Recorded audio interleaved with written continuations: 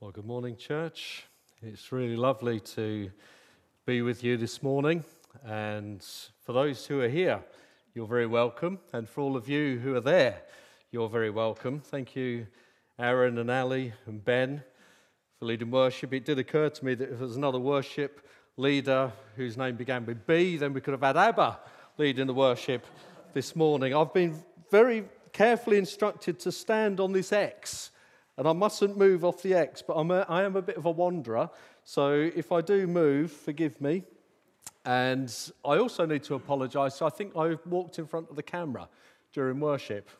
I'm just not familiar with the setup here. So apologies for that. Anyway, thank you for having myself. My wife's here. Our younger daughter has also come across with us. It's just such a joy to be with you. I don't know whether to look at you. Should I look at you or do I look there? Where do I look? Everywhere. It is a real joy to be with you all. For those of you who've been in the church a few years, you'll know that a couple of years ago I had some health issues. And we spent a lot of time with this church here, which we already knew and loved a lot. And yet, over those months, we really felt part of the church family here. So I just want to again say thank you so much. You served us magnificently well and really helped my recovery. We have lots of fond memories of times, including one very special moment where I spent a day on a canal boat with Mr. Nell. And if you're online, Brian, that was a great day. And I want to thank you for the way that you've really helped me over this time as well. Anyway, I've been asked to come and speak about leadership, in particular eldership, so I'm very pleased to do that. And if you have your Bible, then we're going to look at a few verses from 1 Peter 5, 1 to 4. And they'll come up on the screen, in fact they already have. To the elders among you, I appeal as a fellow elder, a witness of Christ's sufferings, and one who also will share in the glory to be revealed. Be shepherds of God's flock that is under your care, serving as overseers. And then we're going to move into this couple of verses where we have 3 nots and then 3 buts. So not because you must, but because you are willing, as God wants you to be. Not greedy for money. So if you're greedy for money, eldership isn't for you. Not greedy for money, but eager to serve. Not lording it over those entrusted to you. So if you're someone that likes to put your weight around and perhaps dominate people or bully people, then again I'd suggest that eldership really isn't for you. Because to be an elder is to be an example to the flock. And when the chief shepherd, as Jesus appears, you will receive the crown of glory that will never fade away. Now, Peter writes to the elders here who are responsible for, and underline this word, shepherding God's flock, the church. This is very important because throughout the Bible, leaders and their relationship with those who they are leading is often described as a shepherd-like relationship. And this is all rooted back to the fact that God himself is our shepherd. Perhaps most notably in Psalm 23, the Lord's my shepherd, I shall not want. And our text this morning, Peter actually refers to Jesus being the chief shepherd. And one of the key roles of an elder is to shepherd, is to pastor the flock, to watch over them, to care for them, to guide and instruct them. It's also to serve the church as a loving, compassionate, skillful overseer. I once heard a good pastor, very wise pastor. He once said that a church will not progress beyond the spiritual progress of its leaders. A church will not progress beyond the spiritual progress of its leaders. And when I heard that and reflected on it, I think he's right. I think I agree with that statement. Therefore, appointing godly, servant-hearted, shepherd-hearted elders is vital for a healthy church. And if I were asked to sum up the role of an elder, I would probably say something like this. As shepherds of the flock, elders work together. Underline the word together. It's a team of elders, all pulling together, all leading together, to ensure that God's word is taught, that God is exalted in all things. That's in relationships in the church, in people's lives, corporately together, individually, small groups, that in everything God is exalted. And that God's people, that's us, are effectively and lovingly pastored. So if asked what do I think is the role of an elder, that's probably where I would land. That's what I would say. And that's why the New Testament places such a high value on leadership itself. It's why Paul says to Timothy in his first letter, if anyone sets his heart on being an overseer or an elder, he desires a noble task. So we need to understand that God has appointed elders to be shepherds, to care for the people in the church, to be overseers, to have responsibility for keeping watch over the church. As it says in 1 Timothy 5:17, also to direct the affairs of the church. There is a governmental role to eldership. Now, if you were to look through the New Testament generally, this is how it would flow. The gospel goes out, primarily Paul, other apostles. People are saved. They become followers of Jesus Christ. They begin to gather together in small groups called local churches, and then elders are appointed. That's the general flow of the New Testament. And these elders were under God. Note that Jesus is the chief shepherd. We're the under shepherds as elders. We're under God, and we've been entrusted with the responsibility of making sure God's word is taught, God is honoured, exalted, and the people are pastored or shepherded. Now, in this section, Paul is not dealing with the qualifications of eldership, what elders should be like, what they shouldn't be like. You can read that yourself in 1 Timothy 3, in Titus 1. That can be part of your own devotion, your own study. This morning, I'd like to focus on 4 words, namely pastoral, accountable, teamwork, and flock. I think has the PowerPoint gone, or I just can't see it? Oh, there we go. So pastoral, accountable, teamwork, and flock. Firstly, pastoral. It is first of all a pastoral ministry. It's clearly shepherding, pastoral. Yes, there are meetings to lead. Yes, there is vision to cast as an elder. Yes, there are sermons to preach. All of these are essential. All of these are good. All of these are wholly appropriate. But in my experience of over 22 years as an elder in a local church, the pastoral care and encouragement of the people in the church is central. We are to shepherd the flock. Now, much of this will go largely unseen by most of the people in the church. Hours of prayer, hours of interceding for the church, meeting with individuals, weeping with those who weep, rejoicing with those who rejoice, and everything in between. That's the pastoral ministry. Helping people to apply God's word to their lives.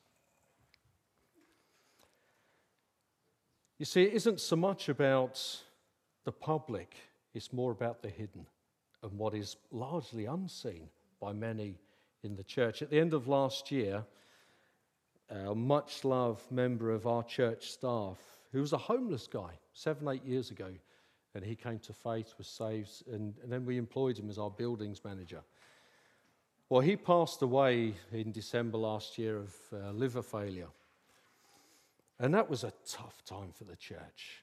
That was just, and at that point as elders, we thought, man, we've got to shepherd the church. We have to shepherd these people. And I spent ages, hours with Carl, who passed away. And what was I doing largely with him? I was trying to apply God's word to his life and situation, saying, Carl, do you know where you're going? And we were comforting one another, waiting in hospital waiting rooms for diagnoses and what's going to happen next. The pastoral ministry was being with him, saying, Carl, you've got a great place that you're going to. And then you need to shepherd the church. A couple of weeks ago, I received a text from a couple who'd been part of the church since it began. And the husband had been rushed into hospital with chest pains, heart condition. And the text was, David, can you get the elders to pray? He had a couple of stents put in. He's back now and seems to be stable. Why am I telling you this? Because this is largely the role of the elder. I went away for a few days last week with Julie. And when I returned, one of the other pastors in the church, he left me an email. And he said, good morning, David. Glad that you enjoyed a good time with Julie. Just a brief note to update you on a few things. So we've been away for 4 days. I've deleted the names of the people. I've put X's here. X has gone to Malvern after the sudden passing of her father. She'll be staying there at least 1 week to comfort and support the mum. Another person had a cataract on her right eye removed last Wednesday, and due to the cataract on the left eye being removed in 4 weeks' time, after that, her eye, the surgeon will look to see possible retina issues. Another person had an operation on her shoulder last Wednesday, which went pretty well. Someone else had a scan last Wednesday to see what medical intervention was needed on her knee, whether it was needed or not. 4 days we've been away. Another one asked me to visit and pray for her mum, Jean, to know peace and comfort of God because she's been bedridden since January. David, we prayed for all these situations on Wednesday and Friday morning. By the way, the elders' meeting didn't happen because people weren't available. Welcome to the eldership life. Welcome to the pastoral ministry. But this is the reality. Now, not all my months are like this, but I'm just illustrating what can happen. 5 days ago, I had a call from a lady in our church to say that her husband had literally dropped down dead. He had a massive heart attack, and the medics came, did CPR, but he had gone. Elders are called to shepherd the flock in their care. Yes, I'm standing here with you today preaching, but the majority of my time over the last number of weeks, months, has been spent in prayer, in counsel, and in pastoral ministry. So if you were to ask my church in Harrow, what have I been doing over the last few weeks, not many of them would be able to tell you all that I've just spoken to you. Because what they tend to see is the public. They say, oh, well, yeah, he preaches on a Sunday and he leads some worship. He does that. Frankly, I don't know what he does the rest of the week. What does he do? And maybe you have those thoughts about your elders. Let me assure you, if your elders, and I know them well, are anything like our elders, they have lots to do because they are shepherding the flock. Now, I'd suggest that the shepherding responsibility is primarily to take place with the crook of God's word, his word, the Bible. That's the tool of our shepherding. Sometimes a shepherd would give a sharp tap on the nose of a sheep if it's going astray. Sometimes he'd take the crook and he'd bend it and he'd lift it to safety. A good shepherd will have a well-worn crook. In the same way, a good elder should have a well-worn Bible. I want to give a word to the elders I've got Aaron sitting here, and I'm trusting Andy's online somewhere. Your Bibles, my Bible, an elder's Bible, I would suggest should be well read, well leafed. They should be underlined. They should have names written in them, your names written in them. There should be notes in them where in prayer God, through the Holy Spirit, has spoken to us about a situation or a person. We jot it down. Why? Because we're shepherds. We care for the flock in which we are leading. And just as the shepherd's crook is marked with the caring of the sheep, so our Bibles and our prayer lives should be marked with pastoral care. I tell you, sometimes the marks, I speak personally now, over the years, sometimes the marks of pastoral care, they cut deep. They really cut deep. I'm going to bring a little bit of application at the end as to our role as a church towards eldership, but I'll give you a sneak preview now. Pray for your elders. Pray for them, because it's hard to shepherd the flock. It's also great joy in shepherding the flock. A word to the church. Have you noticed that a shepherd leads the sheep to pasture and then the sheep feed themselves? Therefore, although a key part of the eldership role is to preach and teach the Bible, the Word, it is also that we are to help you feed yourself on the Word. It's not simply a case of spoon-feeding biblical knowledge. It's taking the sheep to a pasture and saying, now take the Word for yourself and apply to yourself. So don't just blindly come each Sunday and expect to be taught and do nothing else about it yourself. Bring your Bible. Check it out. Search the Scriptures yourself. Bring the Bible. See if what the person who is speaking about is actually telling you stuff that's in here. There's an application for us. We have to take responsibility. The word of an elder in and of itself is completely irrelevant unless it is soaked in and guided by and in agreement with the Word of God. It is the Word of God we need. It's not the elder's word. It's not my word. It's not Aaron's word, Andy's word. It's the Word of God we need. And this is why it is crucially important that elders are men who know their Bibles, who live according to the Bible and lead others in the truth of the Bible. So eldership is pastoral. I would say it's primarily shepherding. But secondly, it's accountable. An elder who takes his calling seriously knows that Jesus, the chief shepherd, verse 4, is going to return. He's going to appear, and there will be an unfading crown of glory. Well, that's really encouraging. I read that, I'm encouraged. That's great news. That's something to anticipate.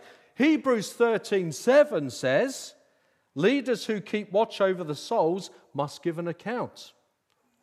I find that sobering. So I'm encouraged over here with Peter. I read Hebrews and I'm sobered because I have to give an account of how I've led the church. This means that an elder will give an account for all the words that he has preached. I have to give an account to God for this message that I'm bringing to you. Every private counsel, you will give an account. Every time you jested with the Bible or applied it knowingly, inappropriately, or frivolously, you will give an account. Every time you presented to someone in a preach or in conversation something that you would not live by yourself, you will give an account. An elder's attitude, thought life, secret life, how he has dealt with people under his care, how he's pastored the church, will be scrutinized by God, and he will have to give an account. Doesn't matter if an elder is in secular employment, retired, or employed by the church. They are all equally responsible for caring for the flock of God. And each will have to give an account for God. So be encouraged with what Peter says. Be sobered in a godly way about what Hebrews writes.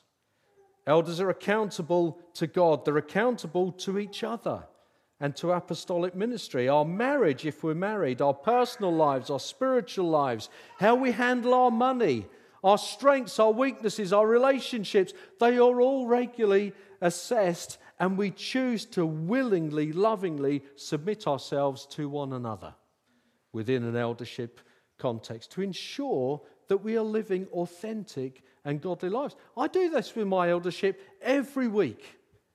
More often if we're on WhatsApp or whatever. Sometimes we miss a week, as in when I was away. But you get the feeling. We sit down and we say, guys, how are you?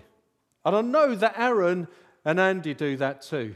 And actually we do it together as well. And it is vitally important, church, that you know this, because to know that Aaron and Andy are doing this together, and we trust that as an eldership grows, there will be others in that mix too. As they do that together, it's a safeguard for you, because you know that your elders are on track. And we call each other out. If we think, so if I'm in an eldership meeting and I see something or something comes up in conversation, I will talk to them. And I will say, guys, I'm really struggling with this. You need to pray for me. You need to get along. Why? Because we have to give an account. We have to give an account. Elders are accountable to the ones they serve in the church. I really believe that as an elder at Harrow, I'm accountable to the church that I serve. In fact, I've told our church on many occasions that if the elders in Harrow stop being eager to serve, or stop being shepherds of God's flock, or stop serving as overseers and being godly examples, then church, you are right to be concerned.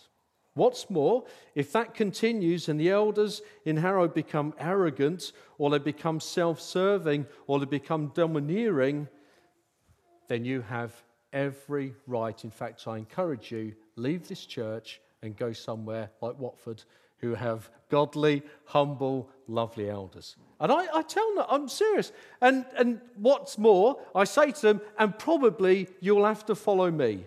Because I'm not staying in a church that has domineering, awful elders. Why would you? It's not God's plan. It's not his heart. So I can't apply that to this church. I'll have to let Aaron and Andy do that if that's the wisdom that they want to bring. I'm just telling you what I think and where I go. Why? Because elders are accountable. And we're to be servant-hearted, shepherd-hearted. Thirdly, an eldership is not only pastoral and accountable, it's also plural. Church should be operating with an active, vibrant, spirit-filled team of elders. The chief shepherd, Jesus, appoints under-shepherds, elders, to lead his flock by the crook of the word of God. And because of this, it doesn't fall to any one person, but to a plurality of elders. That in itself brings a safeguard. And it's important to realize that responsibilities are shared. The privileges are shared. The responsibilities are shared. But that is not the same as saying that everyone in the local church eldership is equally gifted, because clearly they're not. Well, I can't say actually for maybe Andy and Aaron are equally gifted. I know in our church we're not equally gifted. We have strengths and weaknesses. I would not come to me for pastoral prayer and a listening ear. I would go to Cliff, because Cliff is magnificent. I tell you, you look through Cliff's Bible, it really is underlined. He's got names in there. He's got things that God has spoken to. And when people come to Cliff and he sits down, he goes, "Oh, it's all there." And I think, man, I wish I could be more like Cliff. But then I have some gifts and strengths that Cliff doesn't have. And so it is with all our other elders. But together we lead the church. Some elders preach more than others. Some are better at one-to-ones, providing counsel. But in everything, there is unity in diversity. And there is, because as we gather together, and it's the same for the guys here, as they gather together, they're on their knees. There have been times when we've wept over the church. There have been times when we've laughed as we've been able to tell good stories of stuff that's happening. And normally there's a mix all the way through in our meetings. And then someone will say, you know what, I'm feeling terrible about it. I don't even want to be an elder anymore. Oh man, come on, God's called you. Let's encourage this guy. It's the eldership life. Eldership life. None of the elders can do everything in isolation. That's why team of elders working together in humility, covering one another, supporting one another is so important for the church to be shepherded well and to be healthy. Fourthly, flock. So it's pastoral, it's accountable, it's a team, and finally it's a flock. It's us, men, women, children, with a family of God. An eldership does not lead a club, doesn't lead an organization. It leads the family of God. And Christ First is the part of the family of God, local here in this part of the country. What then is the responsibility and role of this flock with regards to eldership? Well, Hebrews 13:7, it helps us here. It says, remember your leaders who spoke the word of God to you. Consider the outcome of their way of life and imitate their faith. Remember your leaders. Pray for them. Encourage them. Never ever think that your elders don't need to be encouraged. Never. Sometimes we can feel that, can't we? Oh, Aaron, he's always great. He's always smiling. He's always, having a laugh, and he's always seems so together. And he speaks well. And I was actually very impressed with his guitar playing today. I thought, man, I didn't know he could play the guitar that well. And you'd think, oh, Andy, he can do everything. And actually he can. He's got a great capacity. I feel quite humbled and small next to Andy. But there you are, and you think, wow, Andy, he's got it all together. Believe me, they haven't. Aaron's my son-in-law. I know him really well. Actually, on that point, I do know him really well. And actually I know Andy very well as well. Guys, you are so blessed with your elders. You really are so blessed. I've seen Aaron. I was up a scaffold tower with him yesterday, and I've played football with him. I've prayed with him. He's prophesied over me. We've done the whole thing, the whole shebang. He's fathered my grandchildren. He's taken my daughter to be his wife. Do you know something? In all the years I've known this man, I have never, ever had any cause for concern in any aspect of his life. And the same for Andy. You have got two exceptional elders. And you need to encourage. I'm sure you do. This isn't a hidden, barbed comment. Aaron didn't say, could you get a little bit of encouragement for us in there? This really is. I'm sure you do. I want to underline what you're already doing, I'm sure. Never stop encouraging them. Never stop saying, well done. Never feel, they don't need it. They're all together. They've got it sussed. Encourage your elders. Remember your leaders. Imitate their faith. In other words, when they preach, let's say they're going through, John 15, and they're preaching through John 15. Part of what you need to do, don't get really critiquey on them, okay? But part of what you need to do is after they've preached, part of you says, okay, how is that word that they've just preached being lived out in their life? Does it marry up? Does it marry up or not? Is there a big disconnect between what they're preaching and how they're living their life? And if there is, there's an issue. If it marries up, now they're not perfect. Of course they're not perfect. We're all works imperfect. Doesn't it say that in Philippians? He who began a good work in you will complete it on the day of Christ. I tell this to my church all the time. Say, church, be gentle with me. I'm a work in progress. God has started a good work in me. He's refining me. He's sanctifying me. And it's not going to be completed until he returns. Same with these guys. They're not perfect. But when they preach, when they talk to you, does it marry up? Is their life balanced with what they say? If it is, and I trust the answer is yes, then with confidence imitate their faith. That's part of our role as a church. Hebrews 13:17, have confidence in your leaders and submit to their authority because they keep watch over you as those who must give an account. Do this so that their work will be a joy, not a burden, for that would be of no benefit to you. Not no benefit to them, no benefit to you. Why should you have confidence in your leaders? Well, if your answer to me is, well, I quite like them, that's the wrong answer.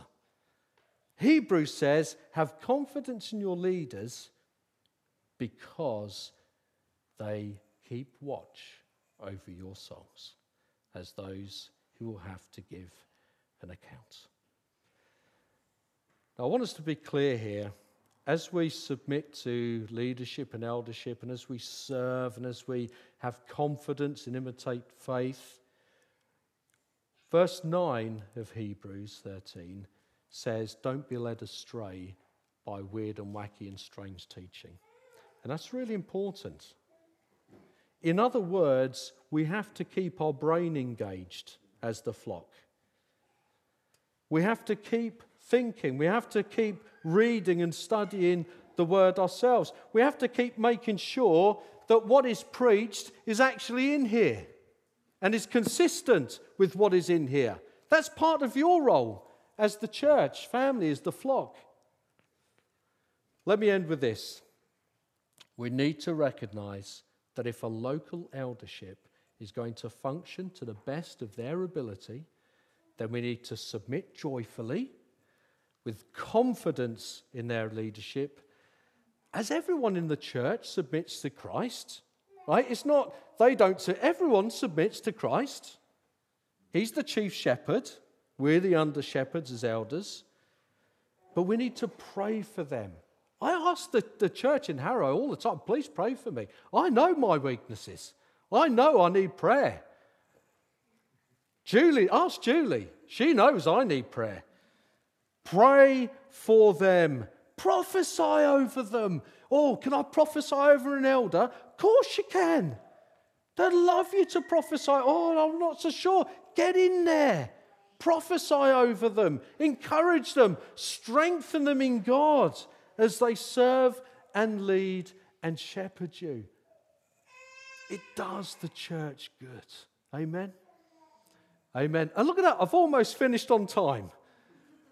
Praise God. Amen.